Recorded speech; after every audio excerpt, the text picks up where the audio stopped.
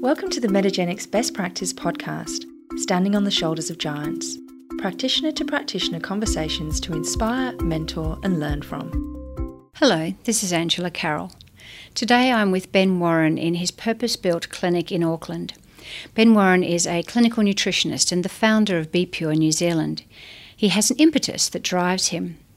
We are all about helping people. The mission of BePure is to build the future of personalised health. Ben started out as a sole practitioner in a small regional town 5 hours out of Auckland. Ben now has 2 clinics, employing around 20 staff and has a hugely successful online business. How did he do it? So Ben Warren from BePure, thank you so much for your time today. Really. Thanks for having me and thanks for coming in. Really appreciate it. It's actually very exciting. I've sort of been watching how your business has gone, and it's 2 years ago that I met you? Maybe? Yeah, around that, yeah. So you've just been going from strength to strength over that time, and that's actually one of the reasons why I want to interview you for our podcast, because you're a bit of an inspiration. At least thank you. I find you an inspiration. Thank you. So I think we all inspire each other in this industry. It's a wonderful industry to be a part of. It absolutely is. So the key areas that I want to talk to you about today is I'm really fascinated in this aspect that you've got 2 clinics. Sure. So I loved the first clinic via the internet that I got to see of it. And then when you said that you were just opening a clinic in Auckland, I went, I really want to talk to you about that, because for a lot of practitioners it's a big enough job running one clinic. Sure. And the concept of running 2 clinics. Is quite profound. It is. It's a little different. Yeah. And the other one I want to talk to you about is your marketing side of things, because you're so modern with it and so rich with it. Yeah. So I really want to have a chat to you about those 2. Yeah, definitely. And it's a funny thing, like after 10 years, we're an overnight success. Yeah. It's funny that. So like people go, So obviously I've been doing this in the industry 13 years, but practitioner for 13 years working with clients, and so it's not like this is sort of just it's been a long time in the making. So Did you have a big concept when you first started, or has this just progressed? I've just always wanted to help a lot of people, and really just came for many practitioners. I suppose you have a backstory that often involves your own health. And so there was a backstory around my own health and my own health struggles and issues. And then when I found nutrition and was able to take control of my health issues through diet and exercise and lifestyle and supplements, I was just like, my gosh, how did I not know that what we eat has such a massive impact on how we feel? And then I was like, how does everyone not know this? And so I sort of felt inspired to help everyone know this, and so that's always been my goal, is just to help a lot of people. And so I never had a pathway of how that would work or what that would look like or what we would do, but on a daily basis I just wake up and make decisions based around, well, how can I help more people today? And then I tend to focus on those things where I can help more people. And so as from that, now we've got 2 clinics, which is very cool. We've got a clinical team of 18, and we're still, like, even now going, well, that's just a drop in the ocean. How do we help more people? Like as you know, as the people listening to this podcast will know, everyone needs this. And so it's always just been really, how do I help more people? That's always where it's just come from. I can hear that passion in your voice, and for those of you that are listening, you can't see it, but Ben's whole face lights up when he talks about helping other people. I mean that's for me, and for a lot of us, we're probably drawn to this industry, or drawn to being a naturopath, or because the joy from helping people. It's a real privilege and an honour and a pleasure, and you have your ups and your downs, and just as you walk with your clients, and they have their ups and downs as they're going through your programs and things. But at the end of the day, for them, for me, one of the things, like, we had an incredible result with a young girl, 11-year-old with reactive juvenile arthritis, and they said that she was going to be in a wheelchair by the time she was a teenager, and so she'd had it since she was 18 months old.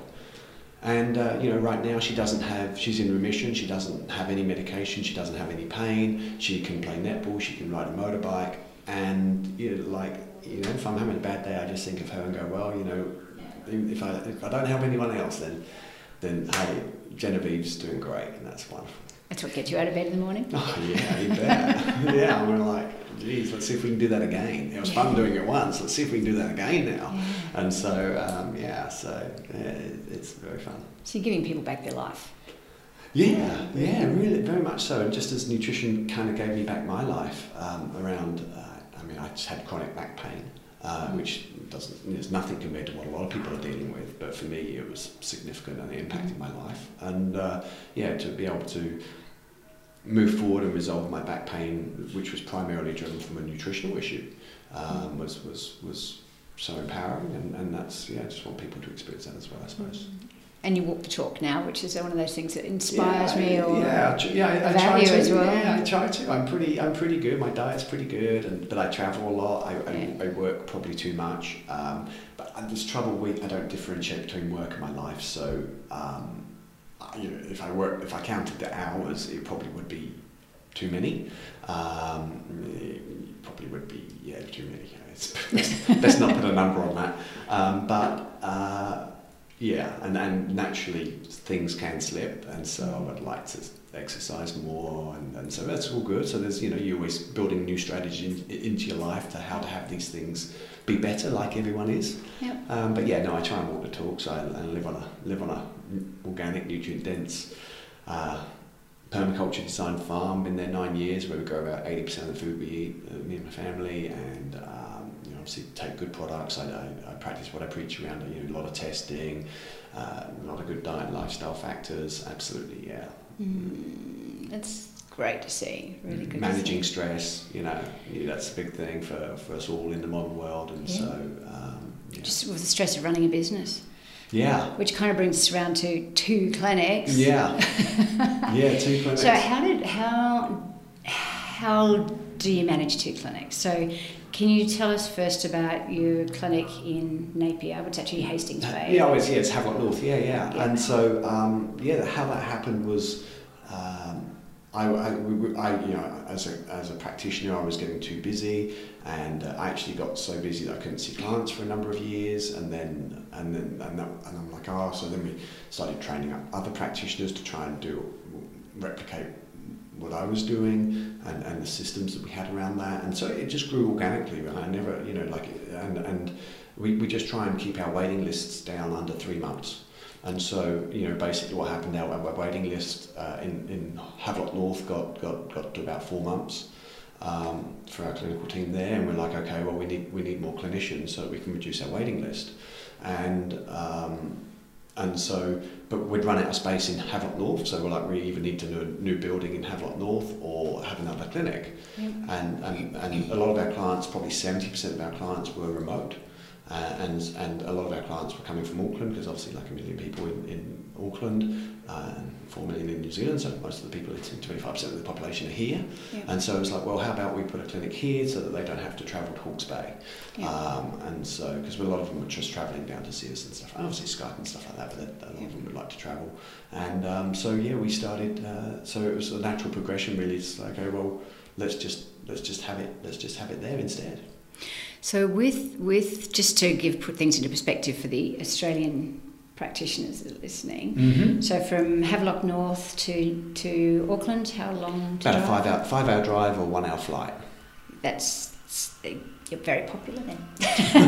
Havelock North, what's the population? Not many. I wouldn't know. I guess the whole region of Hawke's Bay, which encompasses sort of 3 small towns, and it may take you an hour to drive across it, would be probably in the range of 200,000. So okay, yeah, right.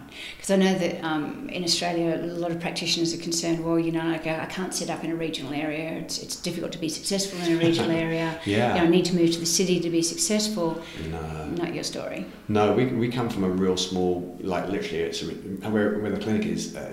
People in Auckland joke about it being a retirement village. It's like a little small,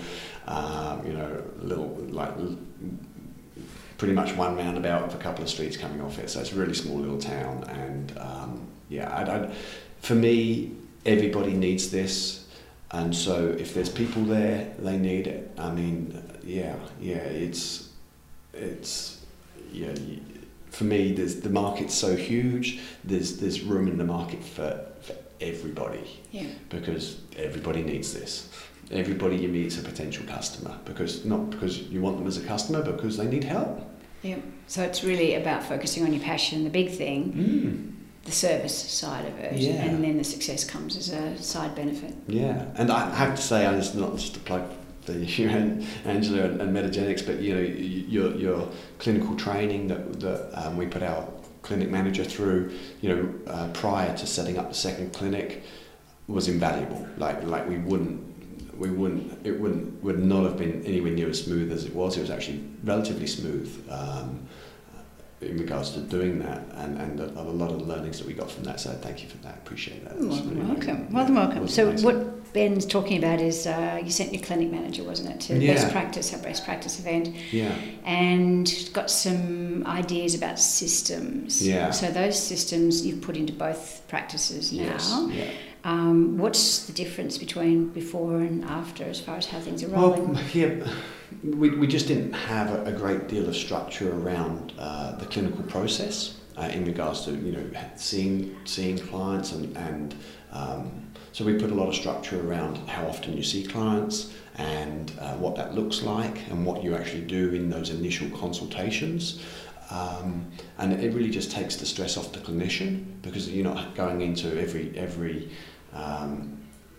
consultation going, oh, what have I got to do here? What am I going to do now? Or what am I going to get next? Like, what are they going to walk in with? Because that's really stressful. Then you have to go on the spot, and you have to really, there's a lot of pressure.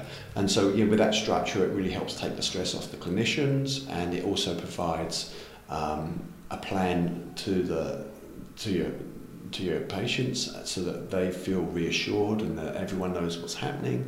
And so that was really huge. And then the system side was massive as well. So we developed a clinician manual, which is pretty huge, and it actually was bigger than I expected it to be. It's pretty impressive though. It looks really good. It's pretty big, and so so then everything that the clinician needs is within that manual, and theoretically not, obviously not everything, but the basics are within that manual, so that we're making it easier for everybody to do what they want to do. We want to do what they love to do, which is to help people. Yeah.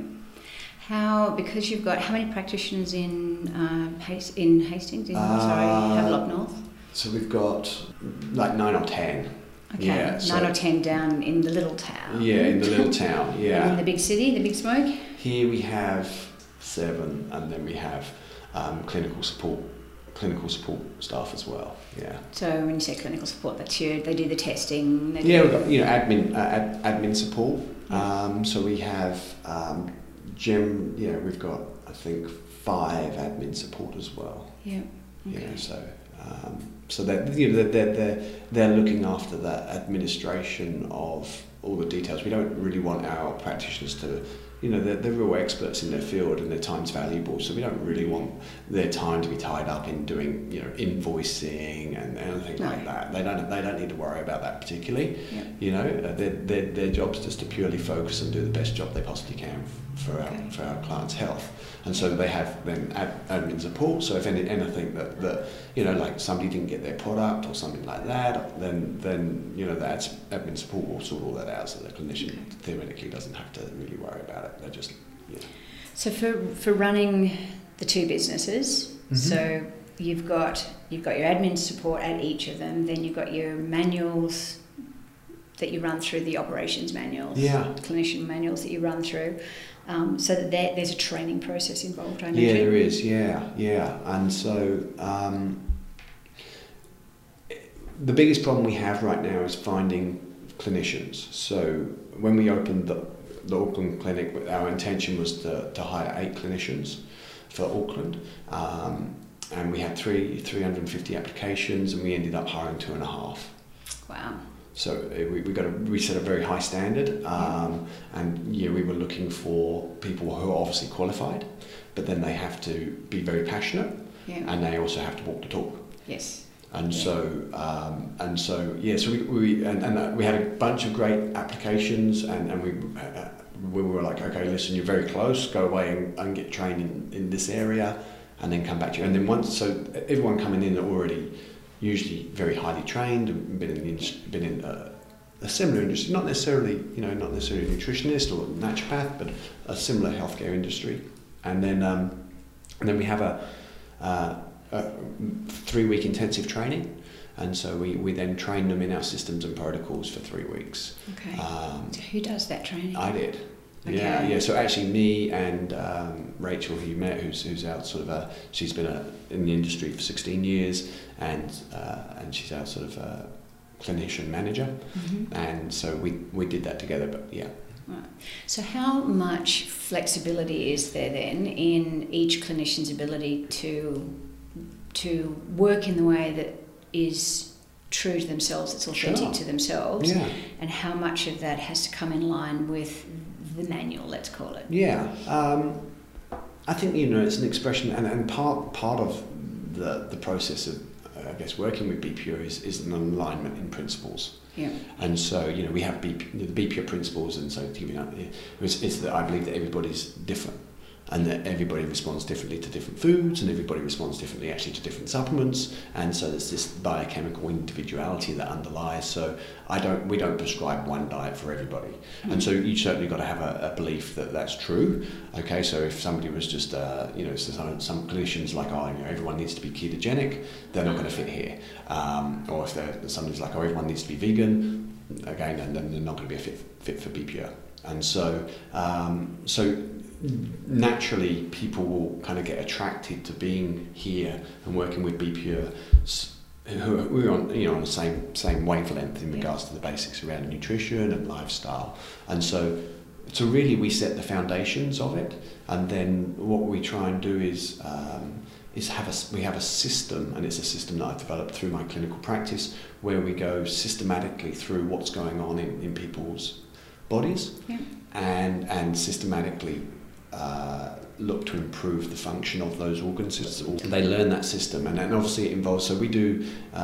BPO probably does the most parasitology testing of anybody, probably in Australasia, as a group.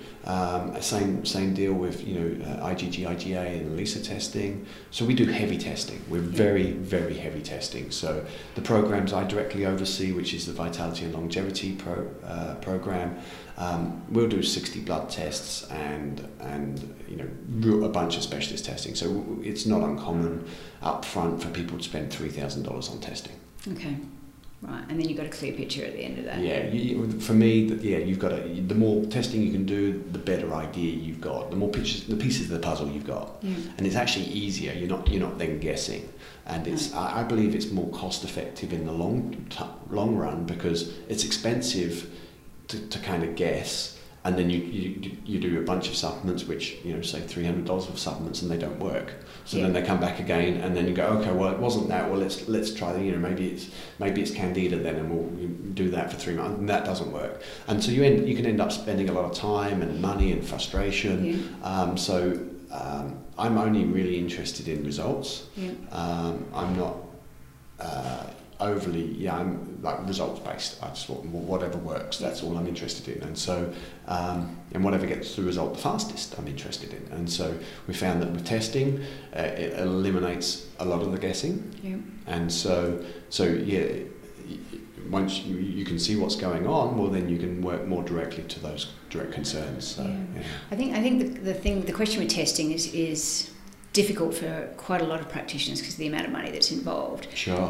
My view with it is that, and it's my view, is that the test that you choose to do for your patients, you need, with every test though, to ask yourself, will the results of this test allow me to be able to form a treatment plan that is going to be best for this person? So without doing extra tests, you've got to get your absolute base that you need to have clarity. Absolutely, yeah. I don't like to order a specialist test unless I'm 80% confident it's going to help us move forward.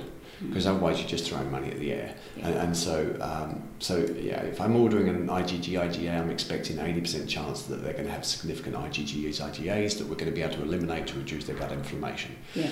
And so, I order a stool test and a stool parasitology unless I'm 80% sure we're going to find some pathogenic bacteria or candida or even a parasite.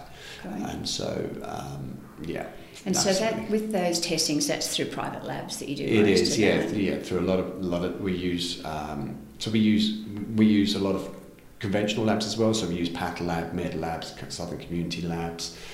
So we can do lab testing anywhere across New Zealand, and then we also use a lot of specialist labs, which obviously go maybe Nutripath over to Australia or off over to the States. Okay, and so the practitioners that you have in your team, because I just want to really focus on the team aspect of things, they have those lists, the recommendations, when to do those tests. Do you do a training in them so that they're not over testing as well? Yeah. So absolutely, you start looking at when would you do which test and why would you do each test. So the why behind it is the key. Because if you can understand the whys behind things, then you kind of got it. Because then then you can look at what you're going to do with the test result and how you're going to do it. So start with the why and then look at the what and then the how.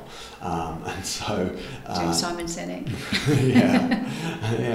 And so so we look at those aspects around what you want to do, and sometimes there's financial limitations for people. Absolutely. And it's just working within them financial limitations. Yeah.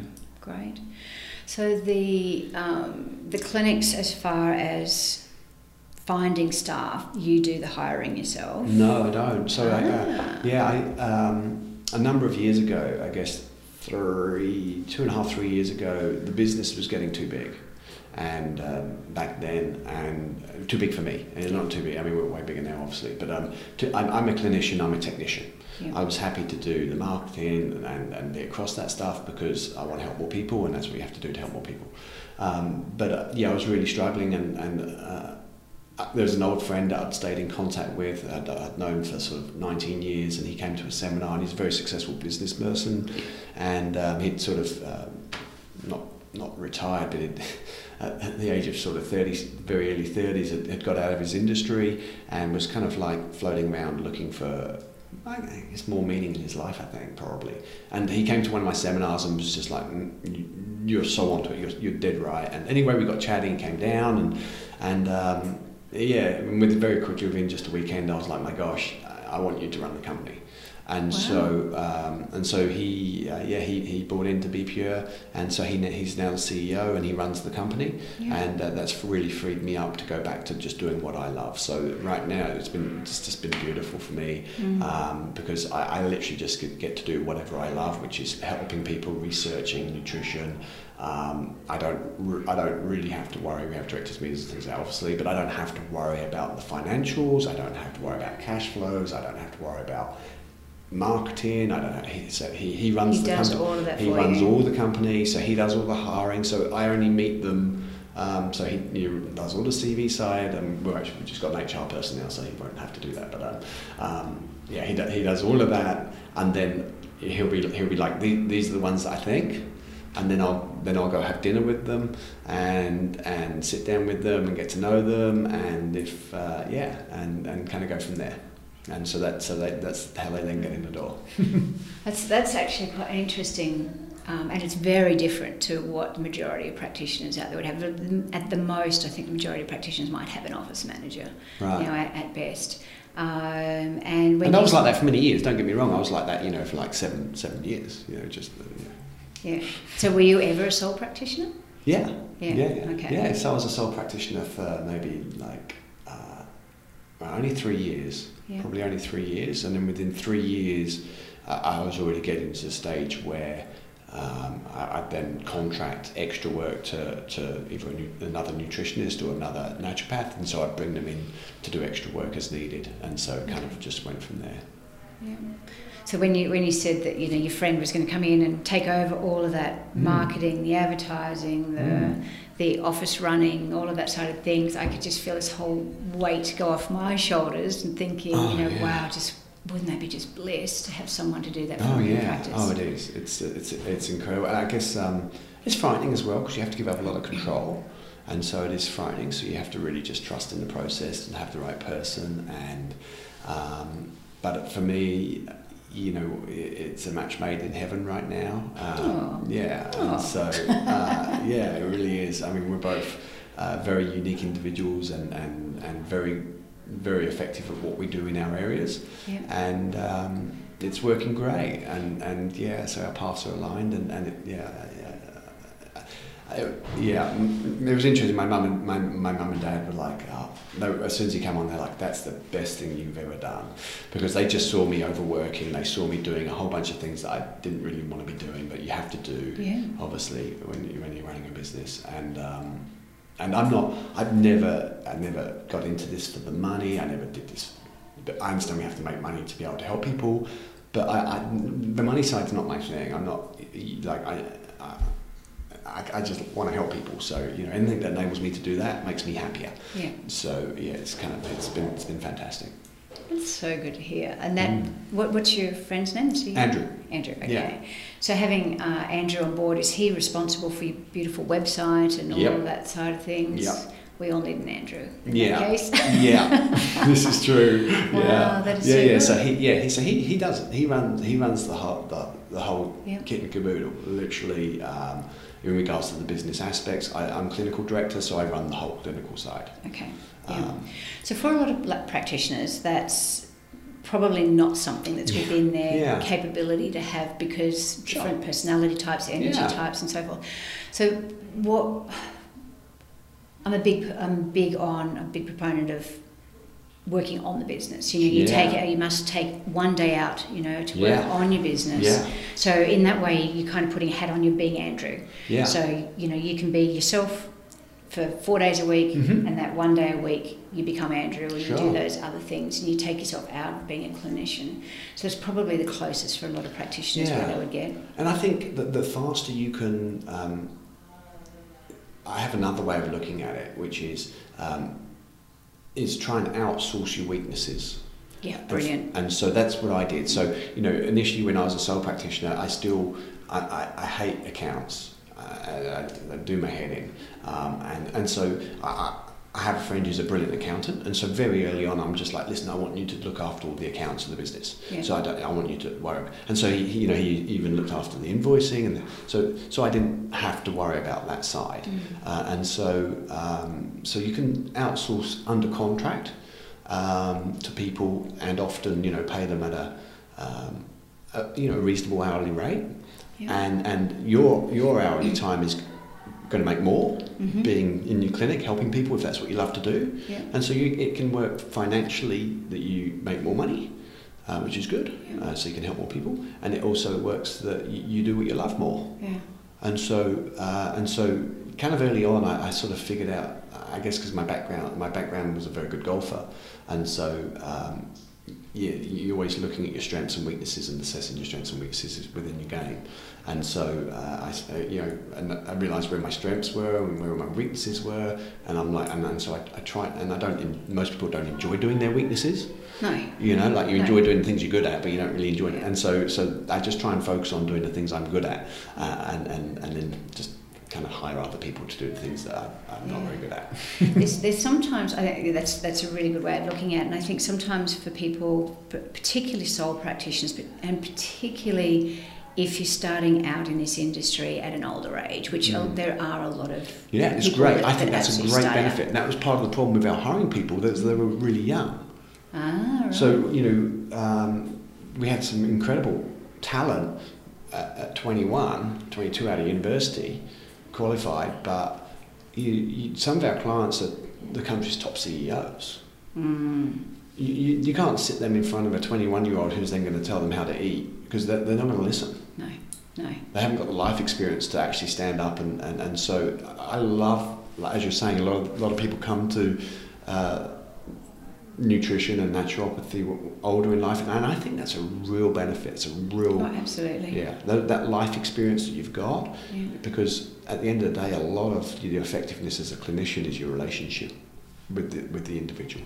Yeah, and an empathy. Empathy, yeah. Which goes with it. Yeah. But so for that aspect, the balk for a lot of people in that age group, they've often got families and they've got mortgages and they've got all that. It's not like when you are 21 and you don't have any of that hanging over your head. True. So it's that thought of, well, I've got to pay someone, so I've got to work to pay someone. But I think energetically, there's like that universal energetic thing. And you're saying, the things you hate doing, you don't want to do, you keep putting off. That actually creates a lot of mental energy drain. Yes, it does. And if you are thinking, oh my God, I've got all this accounting to do, and I've got my marketing to do, and I've got this stuff, and I really don't want to do it, I can't get my head around it, you spend a lot of energy thinking about how much you don't like it. Yeah.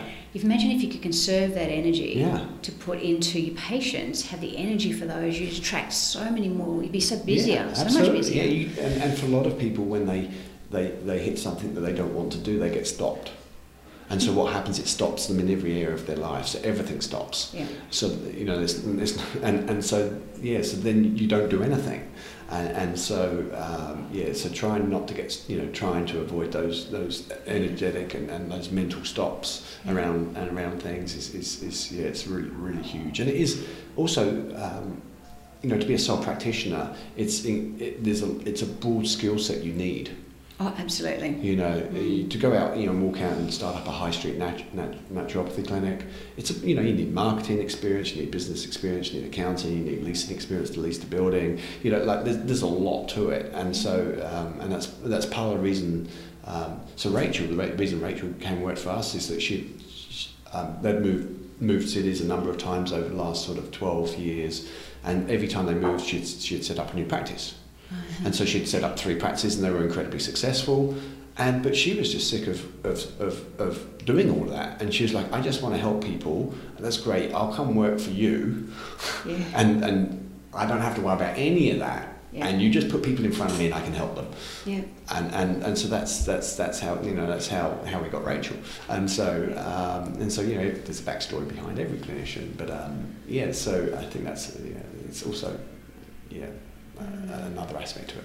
I get asked by practitioners quite a lot, and feel free to answer the question or not answer the question, about how does it work with pay when you have other people come in. Sure.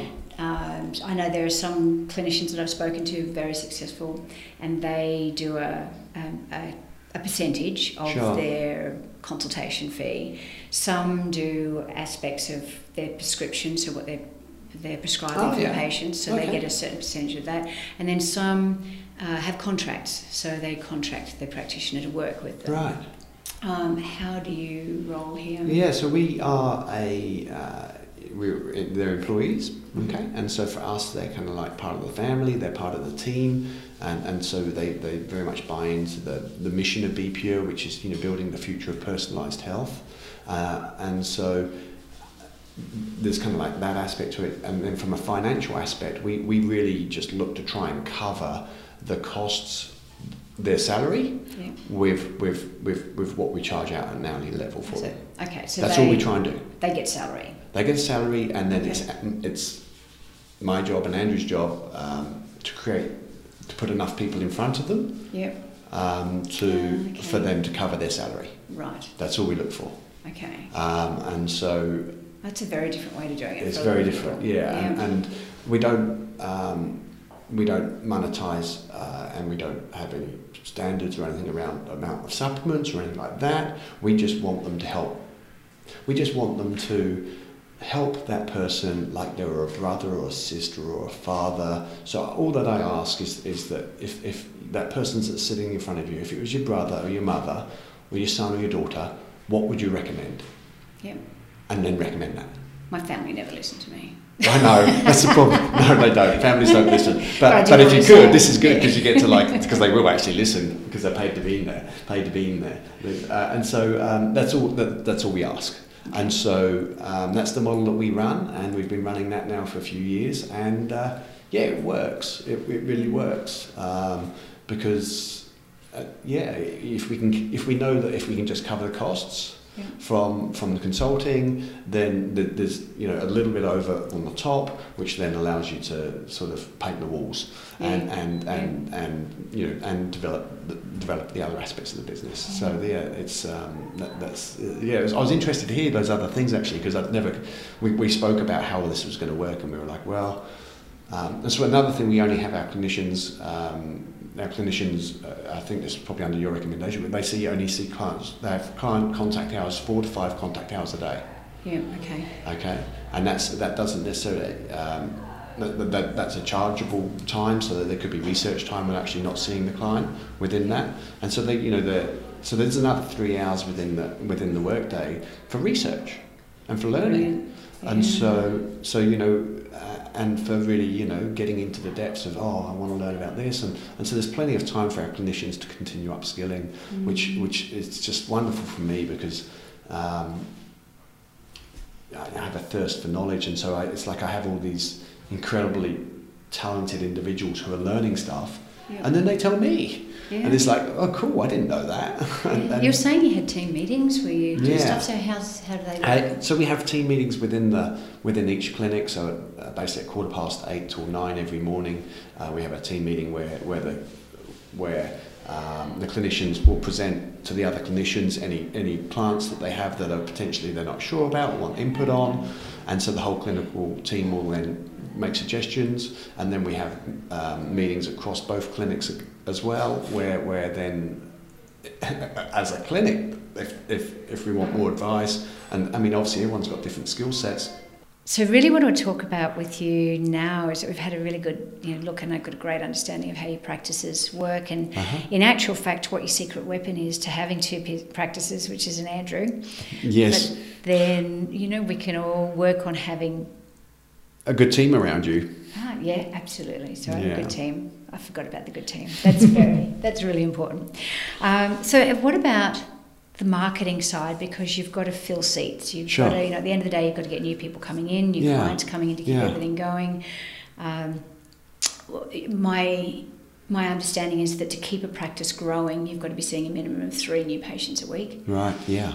How many new patients a week are you getting? I have no idea. I load more than 3.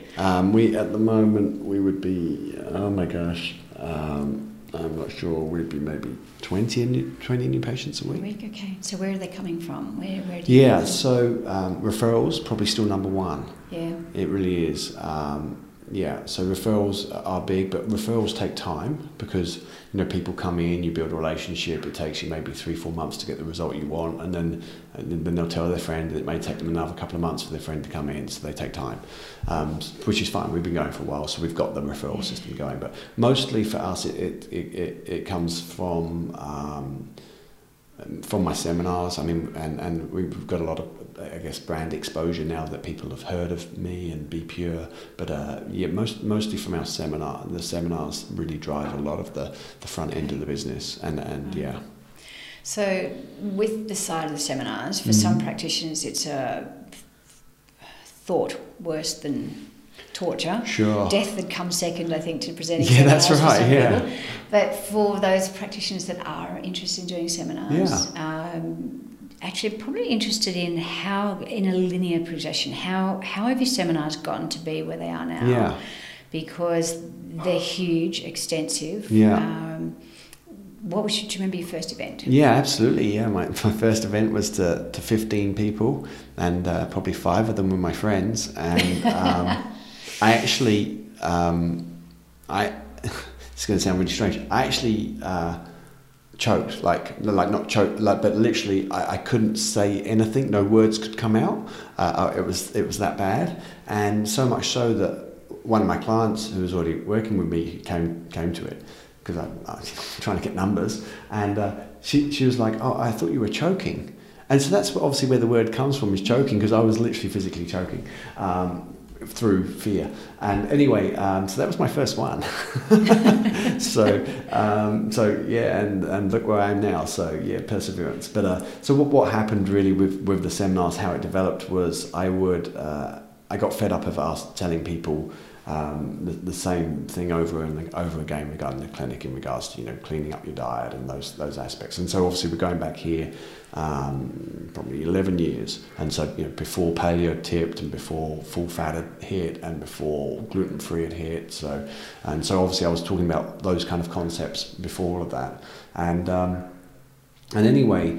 So I got fed up doing that, and I'm like, well, if I can just get them all in a room together at the same time, and I can just tell them once. And so I basically created a program that was 8 weeks, and they'd come on, say, a Thursday night for an hour a week for 8 weeks, and we'd do it that way. And so we did that. And that was prepaid. Yeah, that was prepaid, like maybe like back then, maybe $100, $110, something like that, sort of. Yeah, and prepay, and so they come do that, and that was great. And then people would be going, listen, Ben, this is fantastic, but can we just do this in a day rather than, you know, an hour a week over 8 weeks? And I'm like, yeah, sure. So I started looking at putting it in together, a day seminar, and when I got the material together, I realised I had more than a day's worth. It was 2 days worth probably, and so I was like, well, I'll do it over a weekend. And so that developed a weekend seminar, and I was doing weekend seminars in Hawke's Bay and at their peak. Well, over the course of about 2.5 years, we put 4,000 people through a weekend seminar in Hawke's Bay.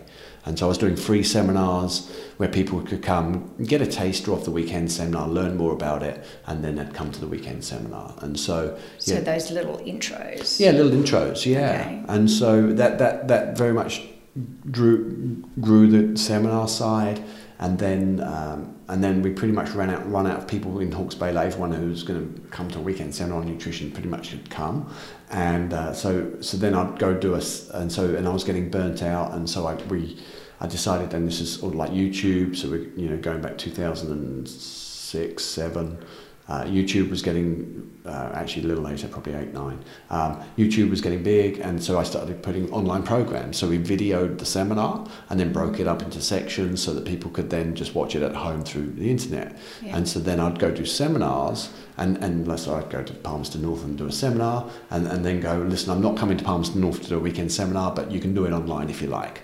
And so we'd sell that product in regards to online. So how did you sell that? Does it... how does that work? Yeah, I mean, these days, you know, I've got a much greater understanding of that process. But back then, it was literally, you know, I would literally just try and help them as much as I possibly could in the hour they were there, in the assumption that they're not going to come to the weekend seminar. And strangely enough, people saw so much value in that hour, and they kind of like, well, if I came and did 18 hours with Ben, imagine how much more I'm going to get, and they'd come and do 18 hours. So initially it was literally I'd just try and help them, and even now today, that's the number one thing is I want people to get is I want them to get it. If they get it, I don't care if they don't buy a program or they don't do anything. If I can see in their eye at the end of the seminar that they've got it, that they've got the power of nutrition, I'm happy.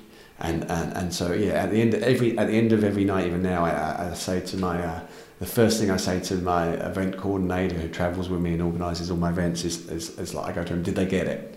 And he'll be like, yeah, they got it, or no, I don't think they got it. And so that's, how do you determine you can pretty much tell with the questions that you get afterwards. If they're asking strange questions, then you know they haven't got it. Yeah. All right. And that's so, what the talk series was, The Power of Nutrition. At the moment we're doing it. I'm doing a tour, and it's we've had a bunch of names for the old talks, health and nutrition in the modern world and things like that. So it's always around, really the power of nutrition, in the modern world. Yeah. So the concept.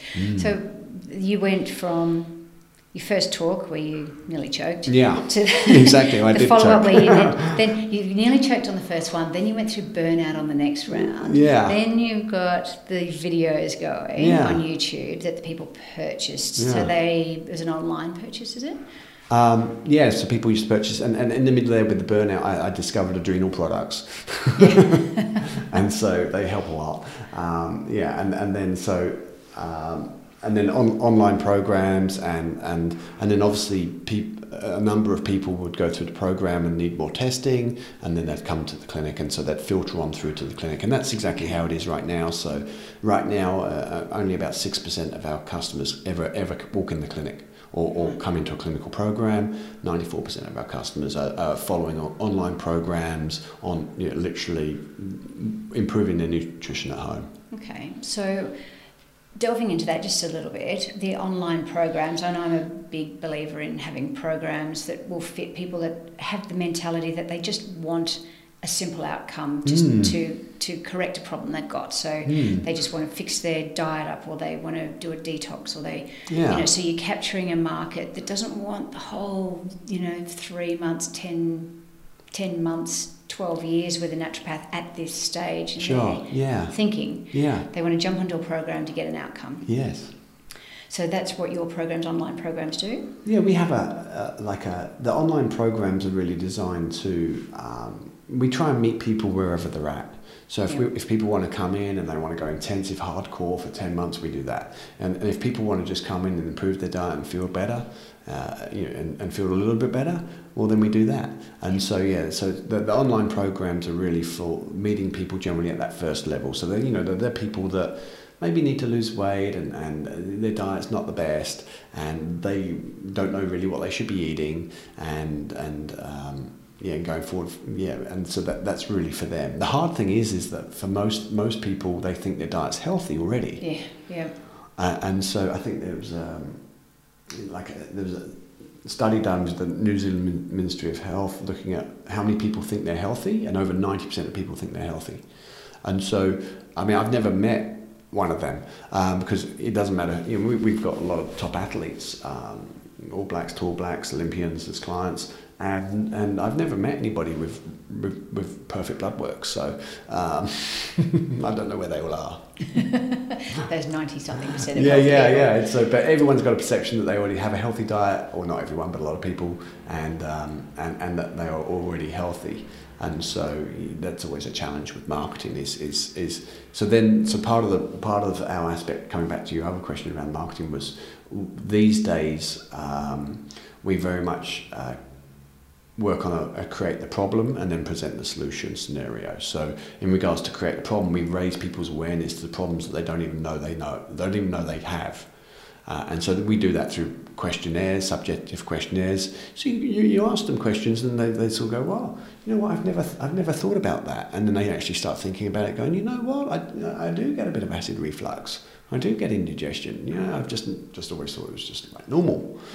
And then they score that, and then based on those things, you can start then looking and raising their awareness to that, and then talk about, well, what would be a potential solution to that? Well, let's improve your stomach function. Yeah.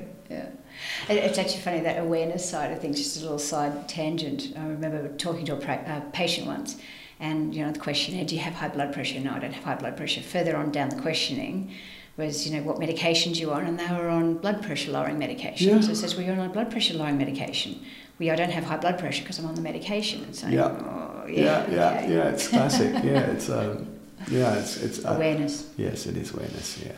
So we raise awareness. Raise awareness is a big aspect. Okay, so you do that through your questionnaires that then draw people in. So if they've got then something from the questionnaire that's adverse, then you say, hey, you should come to our presentation. Is that how that works? Or? Yeah, well, generally we don't do the questionnaires until they're already coming in the door. Okay. So we so when they're coming in the door, we'll do online questionnaires. So currently with their current format, and based on those questionnaires, we know the questionnaires are highly correlated with the blood work. So for example, if they're having problems, they score high for unstable blood sugar levels, invariably we're going to see their HbA1c is elevated. So, it correlates beautifully, and we see that all the time clinically. So we use the subjective questionnaires to give people a gauge of how they're feeling. And, obviously there's some criticisms of subjective questionnaires, but at the end of the day, it's a reflection of how they feel, which is great. Yeah. I want to know how they feel, and if they're feeling good. And if they're feeling bad, because at the end of the day, how you feel is important. Yeah. So we use them initially just at a seminar, and then we'll get the results, and then we can talk directly to people's health concerns and give them tips and tricks, talk about what testing they should look at, what things they should be doing to improve their health concern. Okay, so that's at the current seminars you're doing Yeah, that that's way? the current, yeah. Okay, so I was interested in the questionnaire, and then you were saying you get somebody on stage. Yeah, and so within that, currently, we then pull somebody up on stage who say, let's stick with the unstable blood sugar levels, as we've mentioned it. So they've scored very high on that section, so they're getting high blood sugar levels and low blood sugar levels often. And so I'll bring them up on stage, and then I obviously talk about what they're eating, and then maybe make suggestions around what they could be eating instead to stabilise their blood sugar levels. Yeah. So it's that's a basic level, but it's a very nice way for people to see themselves in that other person, and it's a very it's a very safe way, and it gets people engaged very much, and so it works really well, and so it's fun. And it gives them insight and confidence into possibly coming and having a consultation with you in the future. Absolutely true. Yeah, that's true. Yeah, I mean that's I like that. That's true. They can see themselves in the chair. So with that, you've got an audience of roughly how many people might be at the event? Up to 400. Oh, really? Okay, yeah. Huge. All right. Yeah, so how do you 100 between 100 and 400. How do you pick a person in the room that's going to relate to the majority of people that are in the audience? Yeah, it's a good question. And so I literally will ask somebody who's scored high on the section that we're talking about, and then I pick somebody who raises their hand. All right, so you pick someone that's random. quite happy to go at the front. Yes, yeah. So I ask for a volunteer. I don't drag them up. Yeah, and so and it is incredible what they share. Like they will get up and just share their heart out, and I'm like going, oh my gosh, that's heavy. and that just shows us how much people want to be heard. People just want to be recognised. They want to be heard. They want to be acknowledged. That's true. It's one of our biggest needs. Yeah, it's very true actually, and so it's lovely for me because we then be able to dial down and talk specifically about their health issue, and again for a lot of people they'll be able to see that, and they'll also probably get to see some of my expertise within that conversation. And so it's fun. So at the moment, at the beginning of that tour, so it's a 30-town tour in New Zealand, so I've got like 26 to go, and so it's all good. So it's really fun. I'm having a blast with it. Yeah. And how do people find it? How do you get the word out? Facebook usually. So I guess it's even 3 years ago we were probably spending between $5,000 and $7,000 on traditional print media, and just flyers and newspaper ads. So primarily we used to just take out a whole page in the local local paper, and then supportive radio, and these days we maybe spend $700 on Facebook. It's a big saving with a huge quadruple benefit. Yeah, huge, absolutely. So social media for us is right now our primary. We've realised in the last year we've probably gone too heavy, and we're going actually back into some traditional print media, and so yeah. What do you mean you've gone too heavy? Well, there's a specific market on Facebook that you can't reach. And so there's people that literally just won't be on Facebook, and so we're missing out on helping those people because we're only on Facebook primarily, or we've just been very narrow with our marketing, and so we're going out a little bit more traditional. So happy medium. Yeah, happy medium, and so just sort of writing some articles for some news websites in New Zealand and Sunday paper. You're writing a column for a Sunday paper in New Zealand. Looking at some things like that. So it's a little bit more of a traditional. Yeah. How do you get your foot in the door with writing the articles? Because you've spoken to some practitioners and they say, it's just even hard to get to write for a magazine or get to write for a paper because how do you get in there? It really is hard. I mean, it's been a long process, and I guess I'm lucky now. I've got to a stage where they pretty much come to us. They come to me, which is good. But yeah, they're really hard. I haven't got to answer that. Actually, I can only share what's worked for me. Is to help the reporter out with their health, or help the editor out. So if you can help the editor with their health, then they'll go, that's incredible. Our readers should know about this. Can you write an article about that? And so that's like traditionally in the early days. That's most of my stuff came from actually even right now. Some of my bigger writing gigs have literally come from that. So they're your clients. Yeah. But I think that that people are happy to share. If they just have such an amazing experience with you, and I use the word experience deliberately, that you have an amazing experience with you, then they're going to want to tell the world. They are, yeah, absolutely. So, I think that's just human nature. So that's. Yeah, well done. That's just fabulous. It's neat. Yeah, wish you all the best with that, and wish your stress coping capacity well on the next tour. I get to do what I love on a daily basis, so there's really not a lot of stress in that. Yeah. I mean, there is a physical stress in regards to physically, on your body, and there's lack of sleep from late nights, presenting late, and after an event, I'm so excited I have trouble sleeping, and so you have to put your legs up the wall and do some diaphragmatic breathing, try and bring your system down, and. You're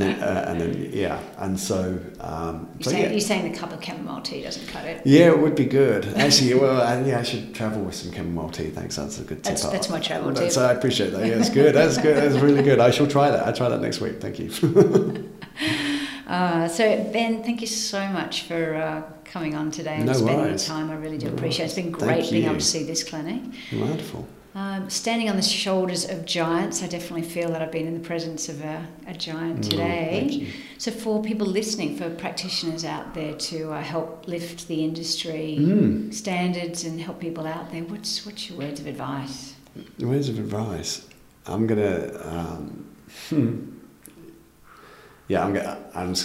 go with do what you love. Just follow your passion, follow your heart, do what you love, and I have a belief that it'll work out, and it's worked out for me so far. So do what you love. Certainly has worked well for you. So thank you. No, you're welcome. Thank you.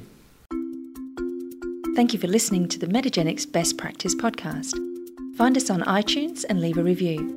Join our practitioner-only Metagenics Facebook group to be informed of new podcast releases, keep up to date with key industry updates and more. Visit metagenics.com.au to find useful links and resources relating to this podcast and sign up to our e-newsletter.